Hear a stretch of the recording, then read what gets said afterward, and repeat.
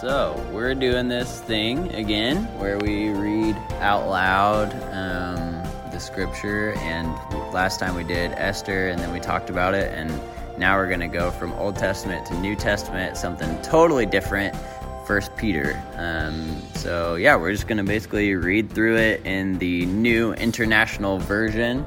I don't know how new the actual New International Version is. Is it like 70s? Yeah, the 70s was like when it became like modern language, and then it's been updated so many times, I have no idea. So the relatively new International Version, and we're just going to read it straight through. We're going to start with this little intro that the NIV gives, which is fun. And so, if you want to read along with us, we'll be in the NIV, 1 Peter, that's what we're going to do. So let's do it.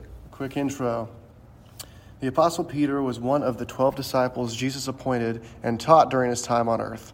Peter spent the final years of his life and ministry in the early 60s AD as a leader of the church in Rome. When he learned the churches in other Roman provinces, all located in what is now Turkey, were experiencing persecution, he wrote to urge them to remain faithful to Jesus. Peter's letter was delivered by Silas, a man who also worked with the Apostle Paul. See Acts 15:22 through 17:15. Peter introduces Silas and explains that he helped to compose the letter. After the opening, the letter has three main sections. First, Peter tells his readers to be holy in all you do. As Gentiles, they once lived in ignorance. They did not know the ways of God. But they are now a holy nation, part of God's own people, and are called to a new way of life. Second, Peter then explains how this way of life will impress those who might accuse and persecute them without just cause. Then third, finally, Peter acknowledges that his readers are suffering for their faith, but he explains that this is only to be expected. The Messiah himself suffered, and believers all over the world are facing the same challenge.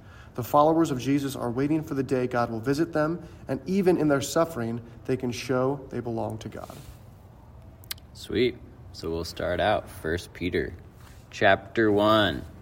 Peter, an apostle of Jesus Christ, to God's elect, exiles scattered throughout the provinces of Pontus, Galatia, Cappadocia, Asia, and Bithynia, who have been chosen according to the foreknowledge of God the Father, through the sanctifying work of the Spirit, to be obedient to Jesus Christ and sprinkled with his blood. Grace and peace be yours in abundance. Praise be to God and Father of our Lord Jesus Christ. In his great mercy, he has given us new birth into a living hope through the resurrection of Jesus Christ from the dead, and into an inheritance that can never perish, spoil, or fade. This inheritance is kept in heaven for you, who through faith are shielded by God's power until the coming of the salvation that is ready to be revealed in the last time. In all this you greatly rejoice, though now for a little while you may have had to suffer grief in all kinds of trials. These have come so that the proven genuineness of your faith, of greater worth than gold, which perishes even though refined by fire, may result in praise, glory, and honor when Jesus Christ is revealed. Though you have not seen him, you love him. And even though you do not see him now, you believe in him and are filled with an inexpressible and glorious joy, for you are receiving the end result of your faith, the salvation of your souls. Concerning this salvation, the prophets, who spoke of the grace that was to come to you, searched intently with the greatest care, trying to find out the time and circumstances to which the Spirit of Christ in them was pointing when he predicted the sufferings of the Messiah and the glories that would follow. It was revealed to them that they were not serving themselves, but you, when they spoke of these things that have now been told you by those who have preached the gospel to you by the Spirit, and by the Holy Spirit sent from heaven. Even angels long to look into these things. Therefore, with minds that are alert and fully sober, set your hope on the grace to be brought to you when Jesus Christ is revealed at his coming. As obedient children, do not conform to the evil desires that you had while you lived in ignorance, but just as he who called you is holy, so be holy in all you do. For it is written, "Be holy because I am holy." Since you call on a Father who judges each person's work impartially, live out your time as foreigners here in reverent fear. For you know that it was not with perishable things such as silver or gold that you were redeemed from the empty way of life handed down to you from your ancestors, but with the precious blood of Christ, a lamb without blemish or defect. He was chosen before the creation of the world, but was revealed in these last times for your sake. Through him you believe in God, who raised him from the dead and glorified him, and so your faith and hope are in God. Now that you have purified yourselves by obeying the truth, so that you have sincere love for each other, love one another deeply from the heart. For you have been born again, not of perishable seed, but of imperishable, through the living and enduring word of God. For all people are like grass, and their glory is like the flowers of the field. The grass withers and the flowers fall, but the word of the Lord endures forever. And this is the word that was preached to you. Therefore, rid yourselves of all malice and deceit, hypocrisy, envy, and slander of every kind. Like newborn babies, crave pure spiritual milk, so that by it you may grow up in your salvation, now that you have tasted that the Lord is good. As you come to him, the living stone, rejected by humans but chosen by God and precious to him, you also, like living stones, are being built into a spiritual house, to be a holy priesthood, offering spiritual sacrifices acceptable to God through Jesus Christ.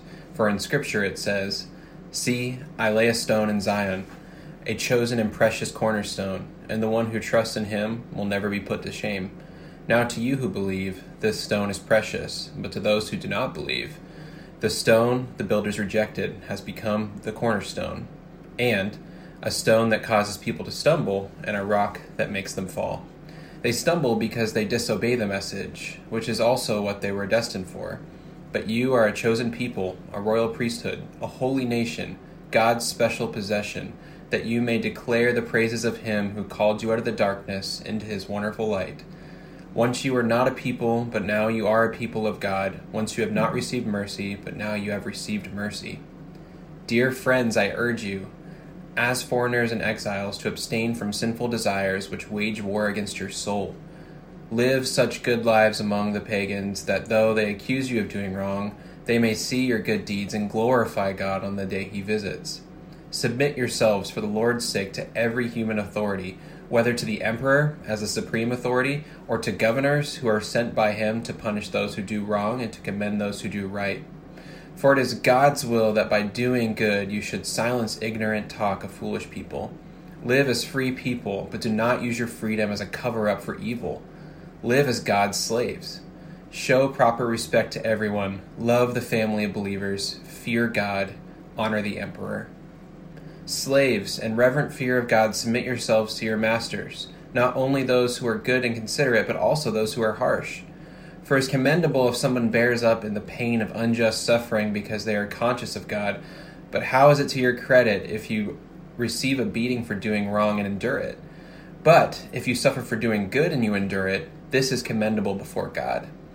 To this you were called, because Christ suffered for you, leaving you an example that you should follow in his steps. He committed no sin, and no deceit was found in his mouth. When they hurled their insults at him, he did not retaliate. When he suffered, he made no threats. Instead, he trusted himself to him who judges justly. He himself bore our sins in his body on the cross so that we might die to the sins and live for righteousness. By his wounds you have been healed. For you were like sheep going astray, but now you have returned to the shepherd and overseer of your souls. Wives, in the same way, submit yourselves to your own husbands, so that if any of them do not believe the word, they may be won over without words by the behavior of their wives, when they see the purity and reverence of your lives. Your beauty should not come from outward adornment, such as elaborate hairstyles and the wearing of gold jewelry or fine clothes. Rather, it should be that of your inner self, the unfading beauty of a gentle and quiet spirit, which is of great worth in God's sight. For this is the way the holy women of the past who put their hope in God used to adorn themselves. They submitted themselves to their own husbands, like Sarah, who obeyed Abraham and called him her Lord. You are her daughters if you do what is right and do not give way to fear. Husbands, in the same way, be considerate as you live with your wives, and treat them with respect as the weaker partner and as heirs with you of the gracious gift of life, so that nothing will hinder your prayers. Finally, all of you, be like-minded, be sympathetic, love one another, be compassionate and humble. Do not repay evil with evil or insult with insult. On the contrary, repay evil with blessing, because to this you are called, so that you may inherit a blessing. For whoever would love life and see good days must keep their tongue from evil and their lips from deceitful speech. They must turn from evil and do good. They must seek peace and pursue it. For the eyes of the Lord are on the righteous, and his ears are attentive to their prayer. But the face of the Lord is against those who do evil. Who is going to harm you if you are eager to do good? But even if you should suffer for what is right, you are blessed. Do not fear their threats. Do not be frightened. But in your hearts revere Christ as Lord. Always be prepared to give an answer to everyone who asks you to give the reason for the hope that you have. But do this with gentleness and respect, keeping a clear conscience, so that those who speak maliciously against your good behavior in Christ may be ashamed of their slander. For it is better, if it is God's will, to suffer for doing good than for doing evil. For Christ also suffered once for sins, the righteous for the unrighteous, to bring you to God. He was put to death in the body, but made alive in the spirit. After being made alive, he went and made proclamation to the imprisoned spirits, to those who were disobedient long ago when God waited patiently in the days of Noah while the ark was being built. In it only a few people, 8 in all, were saved through water. And this water symbolizes baptism that now saves you also, not the removal of dirt from the body, but the pledge of a clear conscience towards God. It saves you by the resurrection of Jesus Christ, who has gone into heaven and is at God's right hand, with angels, authorities, and powers in submission to him. Therefore, since Christ suffered in his body, arm yourselves also with the same attitude, because whoever suffers in the body is done with sin. As a result, they do not live the rest of their earthly lives for evil human desires, but rather for the will of God.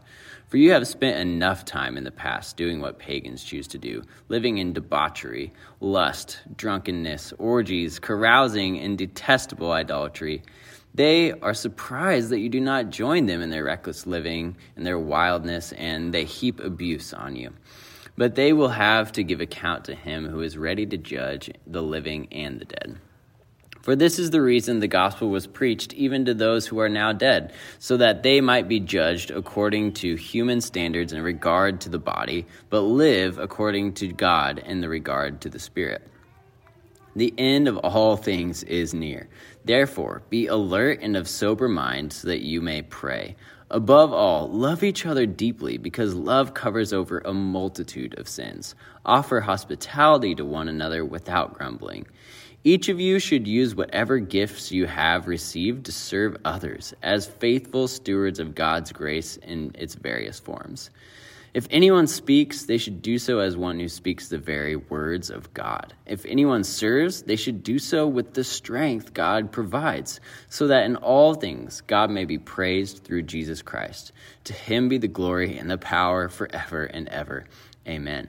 Dear friends, do not be surprised at the fiery ordeal that has come on you to test you, as though something strange were happening to you. But rejoice inasmuch as you participate in the sufferings of Christ, so that you may be overjoyed when his glory is revealed.